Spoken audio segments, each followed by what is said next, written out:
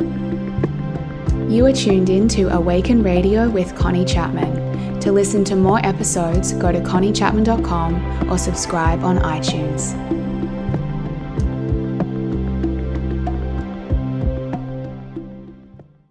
Hello everyone, this is Connie and welcome back to another episode of Awaken Radio. It is so awesome to be here with you again.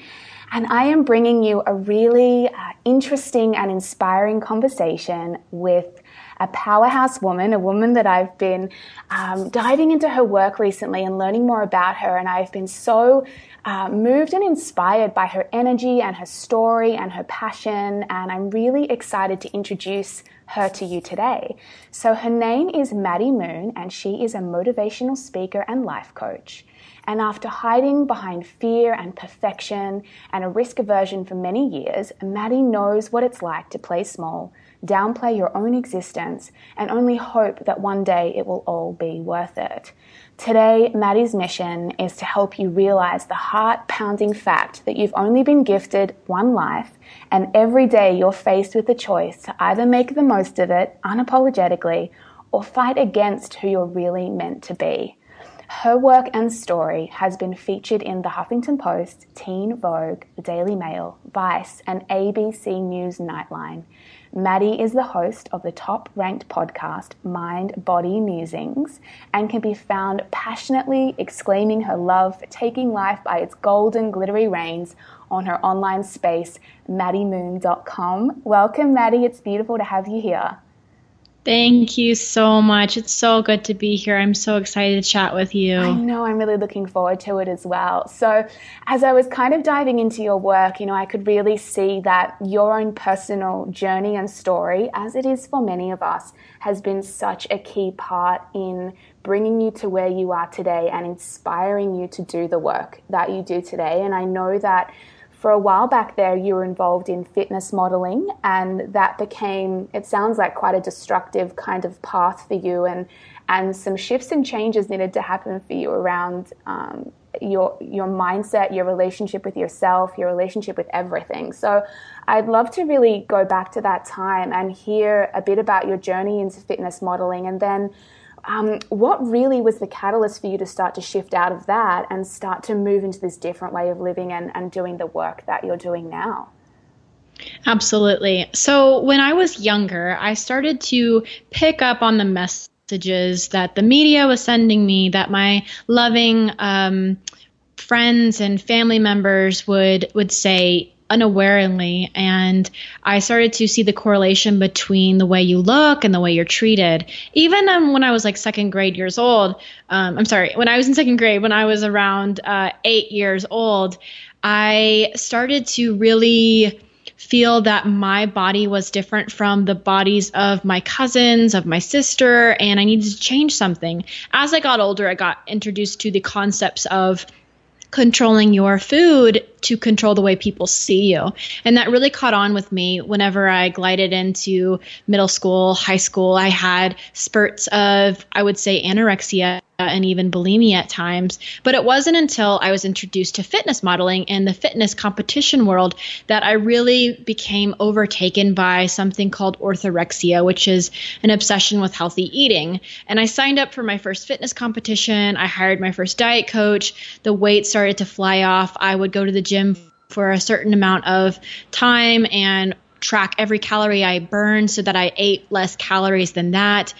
I was already fairly small when I started this whole process. So as time went on, I started losing unnecessary weight. People would say, "You look so great." Instead of saying, "What's going on? Why are you losing all this weight?" All I heard were compliments, because people are so used to immediately reacting to weight loss with positive reinforcement. "You look so wonderful. What are you doing? Can you help me? I want to look like that." So I started to get so addicted to these comments, and I started to lose my identity in my body, and I started to correlate my worth and how well or / good I ate with how much weight I had lost, how well I stayed on track with my diet, or where I placed or where I ranked in these fitness competitions. I did 2 of these shows. very, very damaging overall to every aspect of health, with my mindset, my emotions, my relationships with family members, my hormones, my sleep. I didn't have carbohydrates in my body, so my physical energy was low. I also didn't have much fat in my body, so my mental state was really sluggish and foggy. I became essentially what is known as a meathead. And when you hear meathead, you think, like just tough and like serious. And that's exactly how I became, because I had so much protein and it was really weighing me down, because different foods create different reactions in your body. Some that are lighter lift you up, give you more energy. Some are more grounding. And with so much protein in my diet, I was so grounded and so serious. And I even went into a period of what I would say is depression, because I was at the smallest I had ever been at. I was eating the least amount I had ever eaten, but yet I wasn't enough. I was never there. I could never reach that standard of perfection that I held for myself, or the standard of perfection that I dreamed the judges held over me.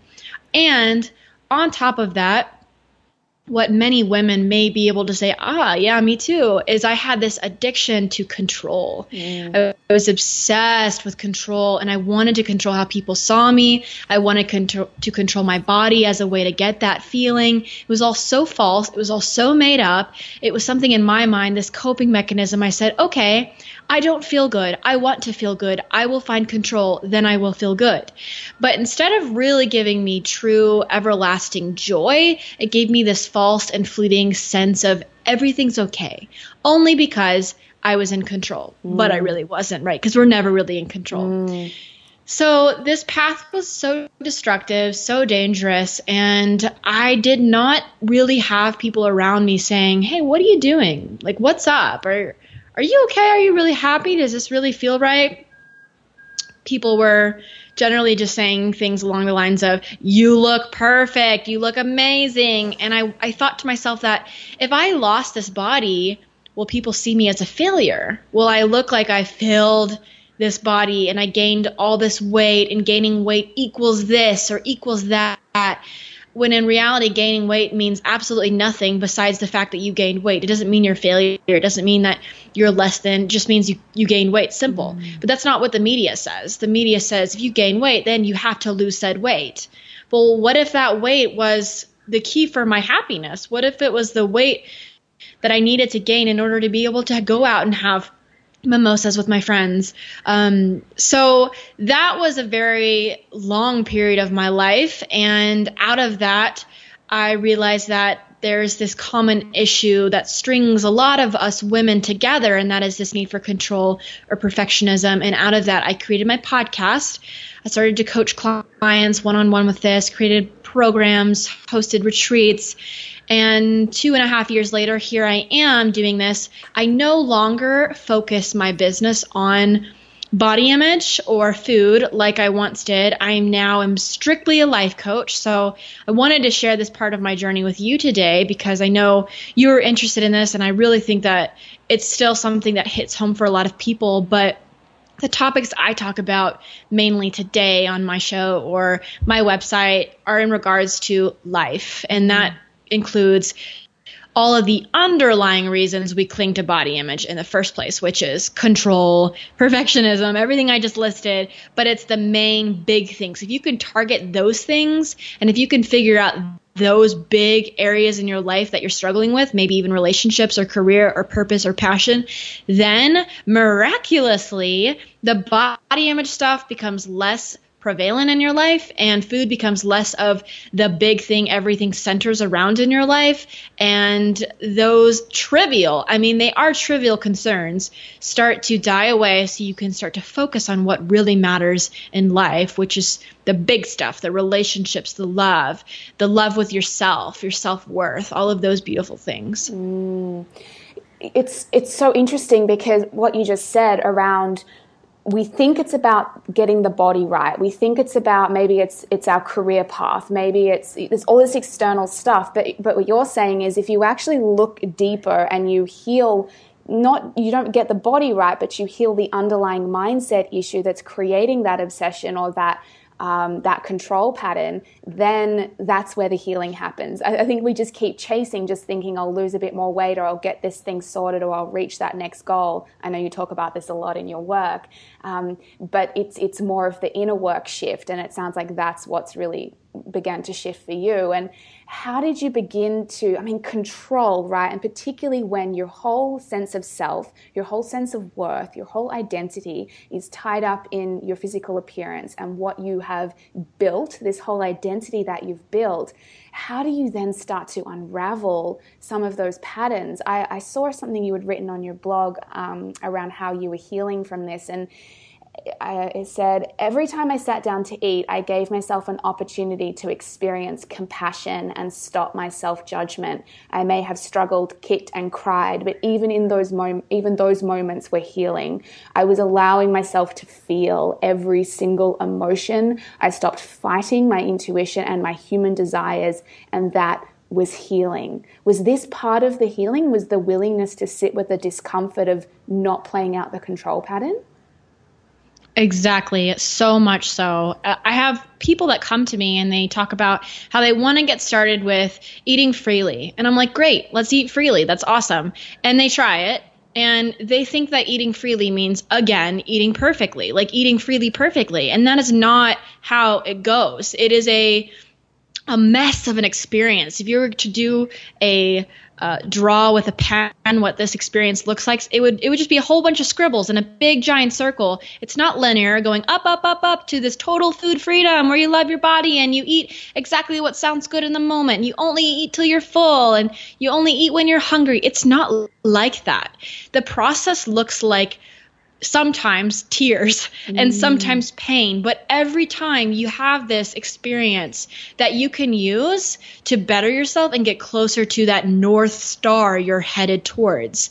Eating is never going to be black and white. It's always going to be this gray experience, especially for people who come from this kind of background with food where it's always been an issue in their life. When you get started with, let's say, intuitive eating, you get this meal, maybe you eat way more than your body really wanted to, but that's an experience, and that is a learning experience for you to be able to get closer to find out where that happy place is for you to stop eating. But you're not going to find it if you feel shame whenever you do eat this meal. If you feel shame and embarrassed and mad that you ate past the point of fullness, you're not going to be able to find that point that you could have potentially stopped eating at that would make you feel good, because it's coming out of a place of fear. And as long as you're scared of approaching a meal, you're never going to be able to really tap into that special place in your intuition that can tell you, okay, I feel good now. You'll never be able to realize that food is always abundant and it's always around you and it's always available, because in your mind and physically speaking, your body is saying, okay, I'm only going to have this one opportunity to eat this piece of cake, so I might as well just binge and eat all of it, right? Because it's already, you're already telling yourself with cues, this is a non-diet food, so I better hurry up and eat all of it. And your body's gonna say, blah, blah, blah, give it all to me, I want it all now, blah, blah, blah, blah. And then before you know it, you've eaten so much, more than you really wanted to eat. You look at the whole experience with shame, and it's going to keep you in that cycle, because the next day, what are you going to do? You're going to want to restrict your food. But if you can look at that experience and say, oh, I just ate a whole bunch of cake. Well, I could have stopped around that time, but that's totally fine. I didn't, because my body really needed it. It really wanted it. And I'm teaching my body that there are no more limits. It can have the food whenever it wants. This is part of the process. Sometimes I'm going to eat way past the point of fullness, but that's okay. So for me, I had so many instances like that. And I still have instances where I eat way past the point of fullness, but like I don't really care, because I know it does not reflect who I am as a person. It has nothing to do with my morality. It's just food. I just really loved the carrot cake and I just wanted to eat more. And that's totally cool, because in the moment, that's what served me. And I can look at that experience with compassion and say, I'm human. I'm not a robot. I don't have like a formula that says how much to eat. I just go by what I feel. And sometimes I feel like eating 20 bites. Sometimes I feel like eating 2 bites. I just have to ask myself, really, Maddie, what do you want? And I only got to this point because I went through the experience of eating everything, anything, all around, up and down, and having compassion and saying, whatever that experience looks like today, it's okay. It's all right. That's what the experience is. And kind of soothing yourself through the way that you're talking to yourself and viewing yourself. Was control and perfectionism playing out in other areas besides food? Because, I want to shine a light on this. I think it plays out across a lot of areas of people's lives. Yes. Oh, so much. It's really interesting because I just hosted my first retreat this weekend, and I invited 8 women into my home. And I knew these women would be like me. And I was thinking, what would be a huge challenge for me if I was one of these 8 girls coming? Because they follow my message. I'm sure that they feel like they relate to me because of the control stuff. And I decided that I wasn't going to tell them the schedule. I told them nothing. All I told them is where my address was and what time to show up on Thursday. And all of them did great. I was so proud of them. But the first day or the first night when everyone sat around, they were all bonding over the fact that not knowing the schedule was driving them crazy.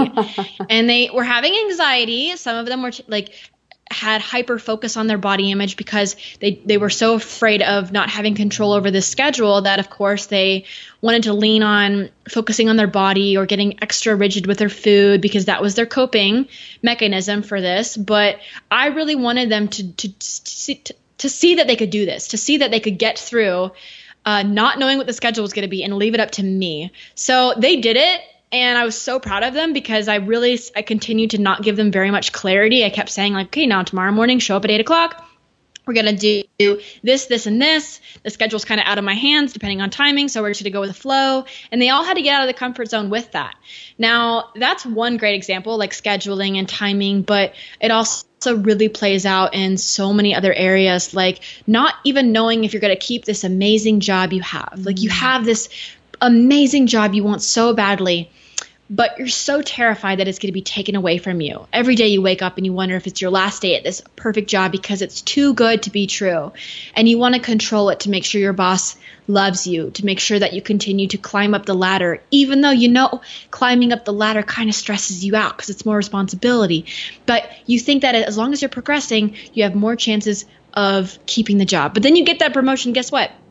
Still not good enough. You still are like, okay, now I got the promotion. Now I got to keep it. Now I got to keep impressing my boss. And I got to keep working and becoming a workaholic because you're so terrified of losing this job when in reality you could just surrender to whatever may happen. If the job gets taken away, it gets taken away and you'll find something better because one door will close only because a better one opens.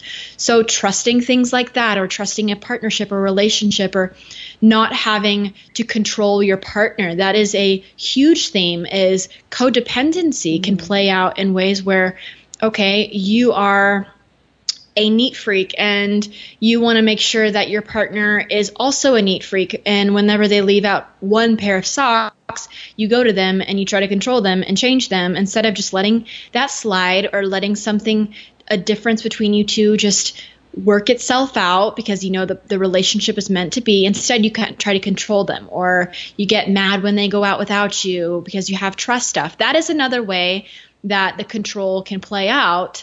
And perfectionism as well ties in with all of this, caring what people think, trying to control other people's actions or opinions of you, trying to meet expectations.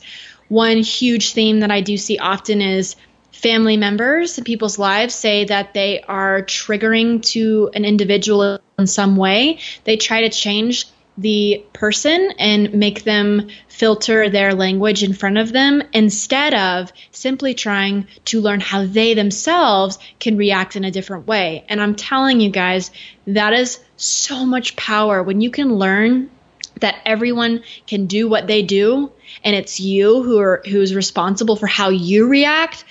Oh, the power you gain from that is so incredible. And I know everyone can think of someone in their lives that just kind of rubs them the wrong way. And maybe you've had conversations with them saying, hey, can you stop bringing up X, Y, and Z in front of me? I hate it when you do that. Or can you stop blah, blah, blah, blah? I really hate it when you do that. Instead, ask yourself, how can you not let it affect you? Maybe that person shouldn't even be in your life. How can you take control? How can you let this person be themselves, 100% themselves, and you change how you feel about it, how you react to it, how your mindset is, working on your mind and adjusting accordingly to how it will help you to be with that person without having to change them. That brings so much power. It sounds like control really plays out when we are surrounded by a lot of uncertainty and the unknown. Like you use the example of those women coming to your retreat, and I love that exercise that you did with them of not telling them what was going to happen.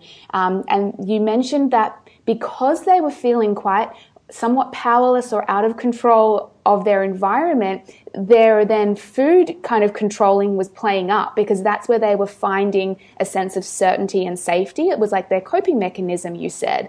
And I think that's a really interesting insight for people to realize, that if their control patterns are playing up, to be like, okay, this is part of my coping mechanism because I feel anxious or powerless or out of control or surrounded by uncertainty, and I feel really vulnerable and scared. And perhaps it's about then, well, what is a new, more constructive and supportive way of nourishing and supporting myself through this rather than control? So what are some of the ways, because we're always all surrounded by uncertainty and the unknown. I mean, we really are never actually in control. We think we are. So how have you learned how to support yourself through self-care and self-love to find more safety and comfort in life without needing to play out patterns of control? There are many different ways for individuals to find that peace and find their own way of surrendering. I'll speak personally. Mine is my faith. Being able to believe that someone has my back and I don't have to control everything or do everything, and know that everything is meant to be the way it turns out, has brought me so much peace. Like whenever I get in moments of panic or frustration or something isn't working around the way I think it should work, I just say, okay, God has my back. He's doing this for a reason.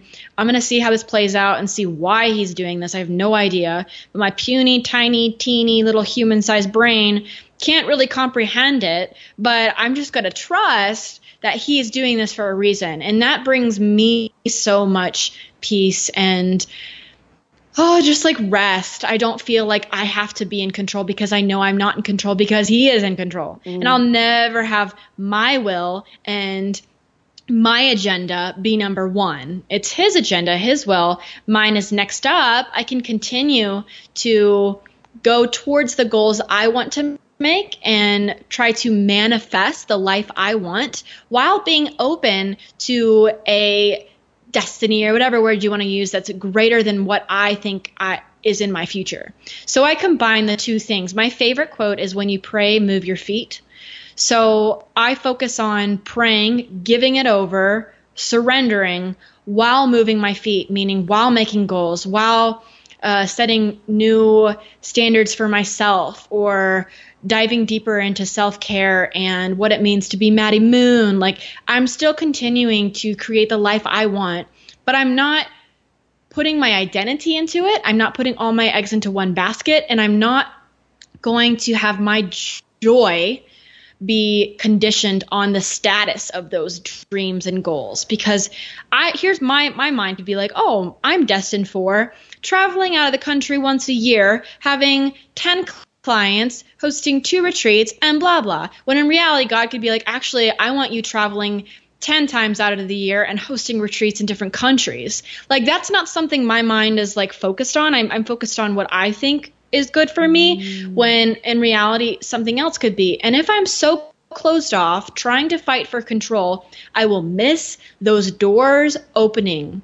I will be so laser focused on what I think is meant to be, that when a person comes into my life that asks me out to lunch because they actually want me to come out to Bali to lead a retreat with them, when they reach out to me and ask me, hey, you want to go out? And I have no idea that's their intention, I could just say, no, thank you. Because I'm so focused on what I want. So I say no to opportunities that pop up when they actually could be that door opening. So when I keep the mindset of I can control my mindset, I can focus on joy, I can focus on peace and surrendering, I can focus on those things. That's the one thing I can control, is my mindset. But everything that happens outside of my mind, outside of my body, is out of my control, and I'm surrendering to that.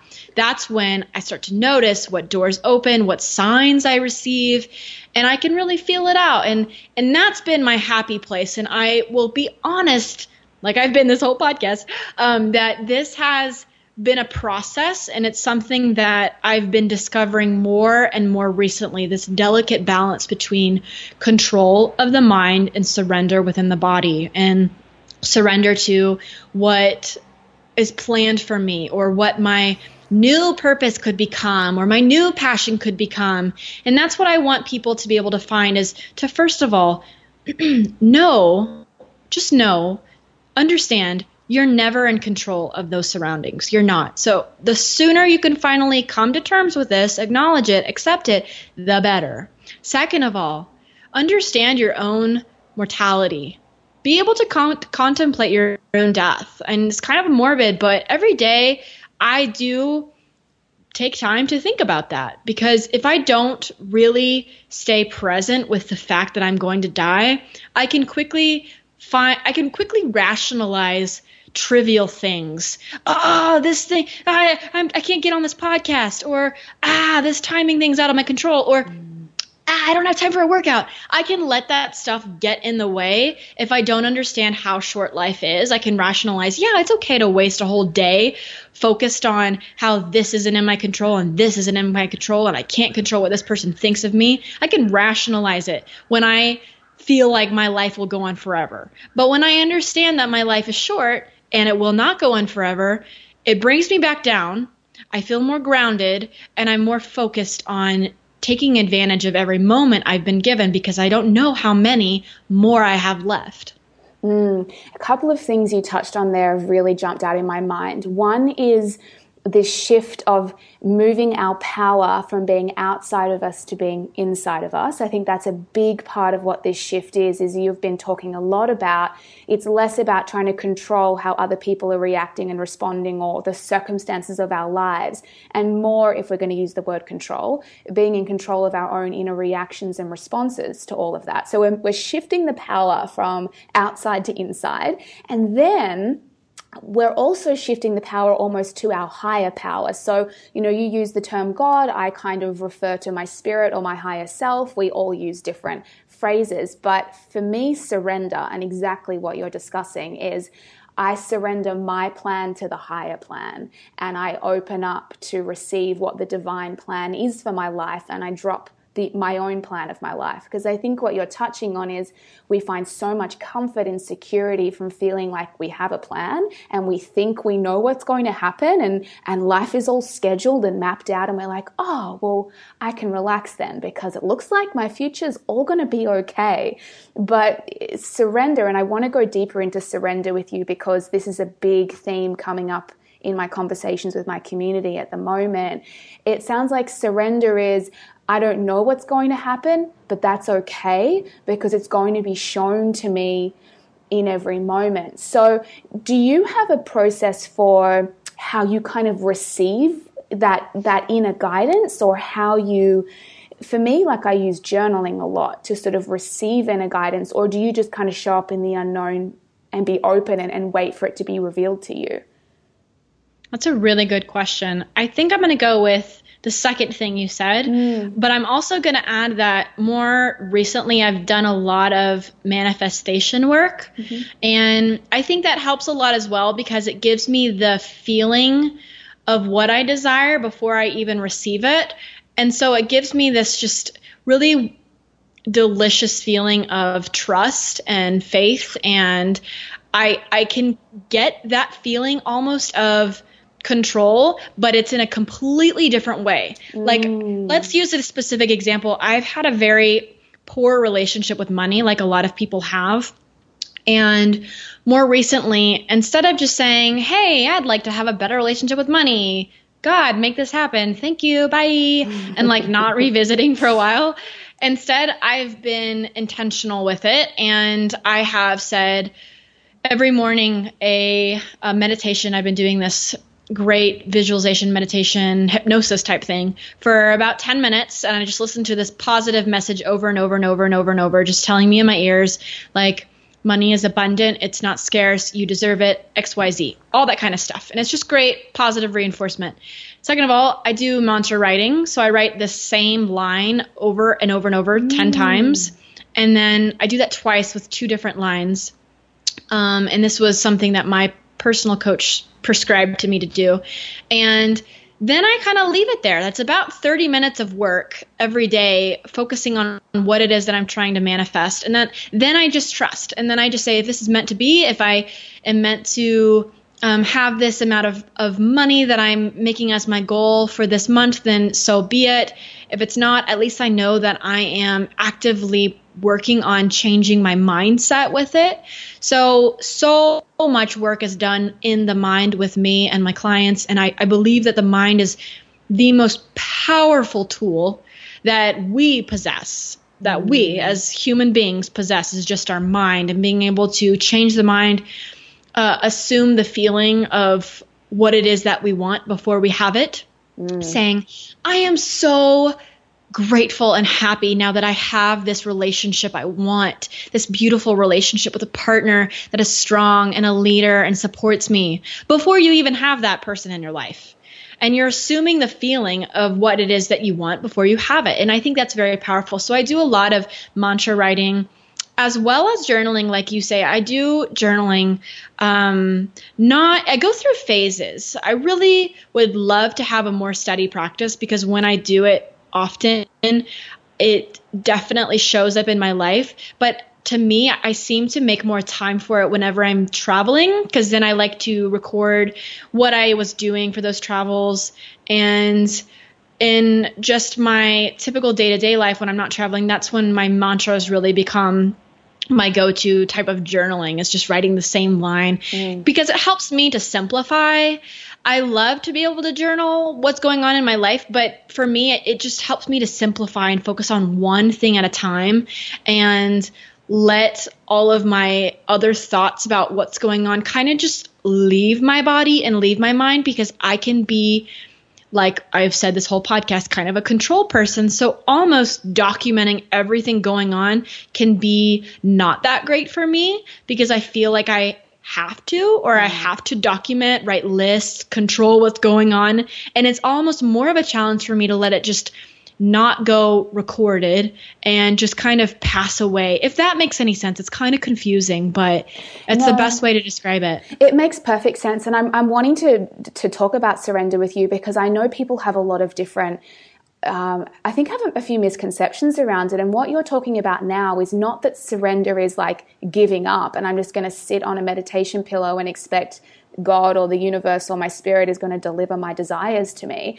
What I'm sort of hearing from how you're talking about surrender is you're surrendering the how, you're surrendering the plan. So you're still birthing your desires, and you're still tuning into the feeling of having them and connecting with them and working with the energy of the feeling of them every day. But then you surrender it like it's done. You're like, well, this is done.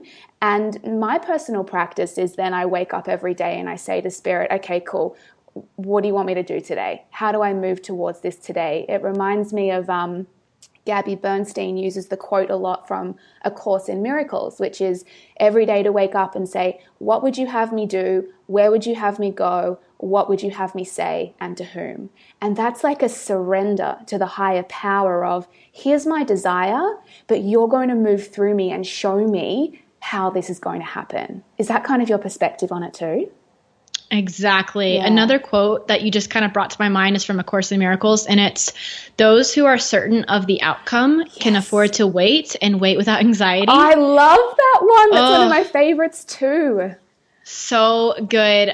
You know Katie Dalebout, right? Yes, I adore Katie. She's the one who first brought that to my attention. And this was about 1.5 years ago, when I was just so anxious and stressed about business growth and this and that and feeling stagnant. And she was like, girlfriend, those who are certain of the outcome can afford to wait, and wait without anxiety. And I wrote that down, and it stuck with me forever. And it's a really great way to summarize how I feel now just about everything. Like, I'm certain of the outcome. I'm certain that I can have the relationship that I want someday. And I'm not in any hurry, because I know that it's there, and I trust in God to provide. And I also know that by working on myself, I will become the person that I need to be in order to be able to handle such a powerful, awesome relationship one day. And intuitively, I feel that since I don't have it right now, I'm not supposed to have it right now. I trust, I surrender. I don't have this relationship. I'm not in a place to have it right now. I'm not getting on Tinder anymore because I used to totally do that. But I realize that's not in line with who I am at all. So I'm not going to be out there trying to seek, not that there's anything wrong if anyone's on Tinder and actively pursuing a relationship, but for me, it doesn't feel right. I would rather surrender to that time and place that I meet that person and it happens. But for now, I want to focus on what I can focus on, what's in my power, and surrender to the how. I love that you clearly and concisely wrapped that up in that little bow, that it's the how. It's the how of how it's going to happen and when also. I have learned to surrender to the when. And another great example is this retreat this weekend. Like I admitted to all the girls before we got started, hey guys, my biggest two like flaws in not ever, but two big flaws of mine are 1, directions, and 2, timing. Because I always underestimate the amount of time it takes to do something, which is kind of hard when you're planning a whole retreat, because it's like this time we do this time we do this, and everything was off the timing. And 2-3 years ago, I would have freaked out by that. I would have been so frustrated and mad. Okay, we're 4 hours behind schedule. But now I'm so, okay, it's meant to be. I had a workshop leader coming in on Friday around 3, and Thursday at midnight, she texted me and said she wasn't going to come. And I had a moment of crying. I was already so overwhelmed because I just met all the girls and it was my first time to be in any kind of position where I had 8 people staring at me, because I do all my stuff online. I do coaching calls on the phone. I do podcasting. I'd never been in a room leading a group of 8 people, and it was just a lot for me to handle, even though the first night was 3 hours. And then I had her text me and say, hey, I can't come anymore. This had been planned for 3 months. And I cried. I was so sad and panicked. I reached out to someone I trusted, and she was like, I'm going to help you find someone. She got me in touch with another girl, and this girl goes to bed early like me, like 9 o'clock. She happened to be awake, and she happened to say, yes, I can come in tomorrow and do this. What are I just got goosebumps talking about this because I still can't believe it. Because like, what are the odds? Like, realistically speaking, when you reach out to someone at midnight to come in and do a workshop the next day, normally they're going to pass. That would be a hard no for a lot of people. But she said, yep, I'll do it.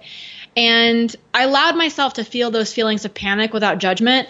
I knew that was a worthy moment of freak out, but I also trusted that something better was going to happen. And something better happened. That girl led the most amazing workshop, and it would have been way better for her to be there than for the original workshop. So I was like, wow, that was so meant to be. And more things like that happened.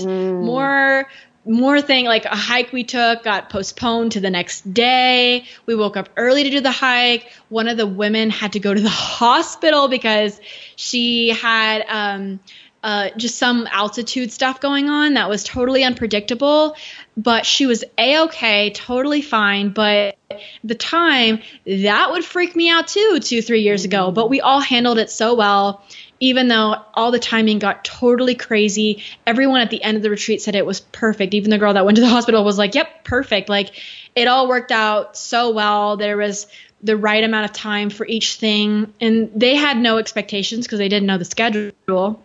But I was able to handle that and say, whatever happens, I'm surrendering to the timing, because I know that's a flaw with me. But I also know more than just being a flaw. Like, timing will do timing. Like, I can't tell people who are in the middle of a session crying, opening up their hearts to say, oh, sorry, guys, it's 1:30. We need to wrap this up.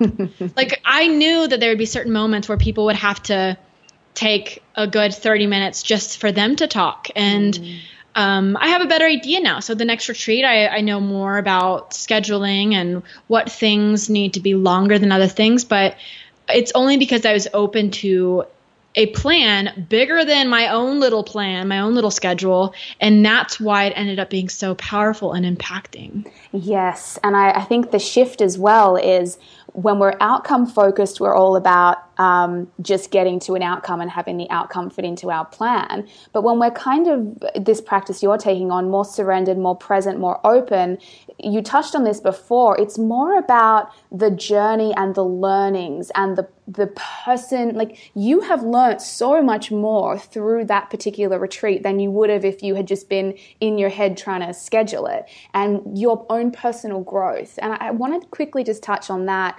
You were talking about the dating thing as well, and that the reason sometimes our outcomes don't arrive on our time and go according to our plan is because there's some precious growth and learning that still needs to happen before we're ready to receive that outcome, before we're ready to have that relationship or that next level amount of money or that big client or whatever it is. And for me personally, surrendering the plan is about surrendering to the process that needs to unfold within me for my growth. So I'm just wondering for you, what do you currently feel are the big growth lessons that you're moving through in your process that you know are part of also the outcomes that you're going to be stepping into? What's your big kind of growth work at the moment in yourself? Do you mean like the thing in my life that needs more love and attention? Like within your, like, where do you feel like you're expanding, or the key kind of lessons that you're going on inside of you that you know are kind of preparing you for the next level of the external manifestation? Does that question make sense? Yes, I think so. I think I got it. For me personally, it's fear. And I'll just say that's a lifelong journey, but I think it has more attention right now than ever before because I'm setting dates for things that I've been talking about for years. Oh, I want to be public speaking around the world. Oh, I want to be hosting retreats. Oh, I want to be doing this. But I never actually set the date. I always kind of was like, it'll happen when it's supposed to happen. And I've felt this urge recently to make it happen and take control and just make it happen.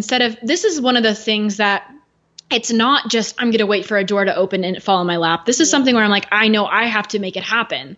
This is not something I'm going to wait around because I've waited around for certain events to be asked to do certain events or something of that nature for a while, and it hasn't happened. And my heart's like yearning for it. So it's time to show up for it now. That's how I know it's really time. That there are certain things that I'm allowing to fall in my lap, say the relationship stuff. That's like something that is not really on my heart to do right now. I just got out of a 1.5-year relationship. I need a breather because I want to focus on my work, and that's where my heart is. And that's why the public speaking has really shown up recently in my life, because I've been thinking I'm ready to play bigger. I'm ready to take the next journey and fear, and it's showing up in multiple ways. I have always thought that I was afraid of heights, and that's been a story I've told myself since I was a kid. When I was a kid, I was afraid of heights, but I think I probably grew out of that about 4 years ago, and it's still something I tell people, I'm terrified of heights. I'm terrified of heights. Well, I was on the very edge of the mountain cliff. This is not smart, but I was on the very edge of the mountain cliff to take a picture of all the girls, and like I was leaning back and everyone was like freaking out, and I was the one person that had no fear at all. I was just like, I gotta get this picture, guys. Like, shh, calm down, smile. 1, 2, 3, cheese. And it did not scare me at all. And I just looked down, and there was like, I'm on this whole mountain, and I felt very stable on my feet and walked away from the tip of the mountain. I was fine. But everyone was like, I cannot believe you weren't scared. And I was like, yeah, because I'm so afraid of maybe I'm not afraid of heights. And I've had these dreams been popping up recently of like skydiving, which is also totally crazy. And that's always been one of the biggest fears in my life is skydiving and jumping out of a plane or bungee jumping. And that's been showing up for me, just a feeling. And I'm like, wow, that's interesting, because I'm wanting to public speak. I'm wanting to host retreats. I'm wanting to skydive or face my fear of heights. And I'm like, maybe I'm not as fearful as I once thought, or maybe I'm just going through this period of growth in a completely new way that I've shoved under the rug for years. And that's only because I've surrendered. That's only because I've surrendered to letting go of beliefs that might not ring true to me. Maybe they did. I was also like, maybe I am terrified of heights, maybe not. But I've noticed that the things that have feared me the most, heights and public speaking, are the two things I've wanted to do the most recently. So I'm saying I'm going to do it. So I ask you, and I ask all your listeners, like, what are the stories you've been almost automatically telling people when they say something? Oh, no, I can't do that. I'm afraid of that. Oh, this is the worst thing ever because blah, blah, blah. Like, does that really still feel true to you? Or are you just saying that on repeat because you've been saying that since you were 5 years old? Maybe opportunities have been popping up in your life where it kind of sounds fun, or you might want to flirt with, the edge of the cliff just to see how it feels. And you may surprise yourself that the things you thought were the areas that would hold you back in life are actually the very areas that will launch you forward now. I freaking love that. And I feel like this is a very big theme in my own life too, is like pushing our own limits, like noticing where we have put a limit on ourselves and just been carrying the story, like you said, for so long of like, oh yeah, I'm not that type of person. I don't really do public speaking, or, that's just something that I'm scared of or I'm not capable of. And I've been exploring a lot of, I want to know what I'm capable of. And I almost want to find those areas where I've for years said, I can't do that, or I can't reach that income level, or I can't show up in that way or speak to that many people. And actually be like, I wonder if I could. And how cool would it be if I could do something that I previously said I could never do? And I think that's where our whole identity and self-perception shifts. And that's where we expand, where we look at those pockets where we've put a limitation and then said, I wonder if I could do that. And the incredible person that we become along the journey of being able to do something that we previously said we could never do. I love that. Yes, it's just so powerful. Like, it's powerful to be able to step into a new version of yourself. Yes. And it might sound kind of vague, but it's very true that I've just thought I was this one person my whole life. And I'm like literally, okay, maybe not literally, metaphorically able to see the change. Yeah. I'm in the midst of the change right now, and it's crazy to be able to catch it. Because a lot of times we just kind of change and we don't really take the time to be like, oh, I'm changing. What a weird period of transition. But I'm able to see this change, and I'm like, whoa. This is exciting. This is new. What else can I do? What other changes are around the horizon and the corner? I don't know, but I'm open to them. Yeah, and I think if that's the biggest, as you were saying as well to the listeners, to take that mentality away and journal on that and explore that within yourself and start to push some of these barriers of yourself and get really excited about the possibility of doing something new and something different and redefining yourself. Maddie, this has been such an incredible conversation. I mean, I could keep going on with you for hours, but I am keeping an eye on the time. Obviously, you've got a lot that's shifting for you at the moment and a lot of new stuff that you're creating and stepping into. So can you share a bit with my listeners about, one, where they can find out more from you and maybe tune into your podcast too, and two, what's on the horizon for you? What can we expect to come out over the rest of the year or early next year? Yes, absolutely. So the best way to find me is my website, maddiemoon.com. And if anyone is just listening and not looking at the show notes, it's MADDY moon.com, Maddie Moon. And my podcast is Mind Body Musings. You can find that on my website, on iTunes or Stitcher. And on my site, I have a free course called How to Powerfully Live Your One Life. And it's a great course, kind of just helps you unfold some of the current things that are blocking you from powerfully living your one life, or some of the gifts maybe you're not sharing so much. It's a 5-part course. And when you sign up for that, you'll be on my newsletter to hear about the tons of things that I'm working on. Just a couple of those. I just released my group coaching program called The Freedom Lounge, and it is a great place to get exclusive interviews with really amazing top leaders of this community and this world, as well as videos and assignments and resources. There's a book club of the month aspect and a group coaching call. So thefreedomlounge.com is where you can find out more about that.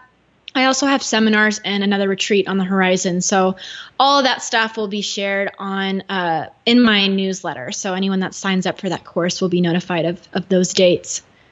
Awesome, guys. I highly recommend that you rock on over and check all of that out. And I know my listeners always love finding out about new podcasts. So if they haven't discovered yours yet, I'm sure they're going to go on there and just devour all of your episodes.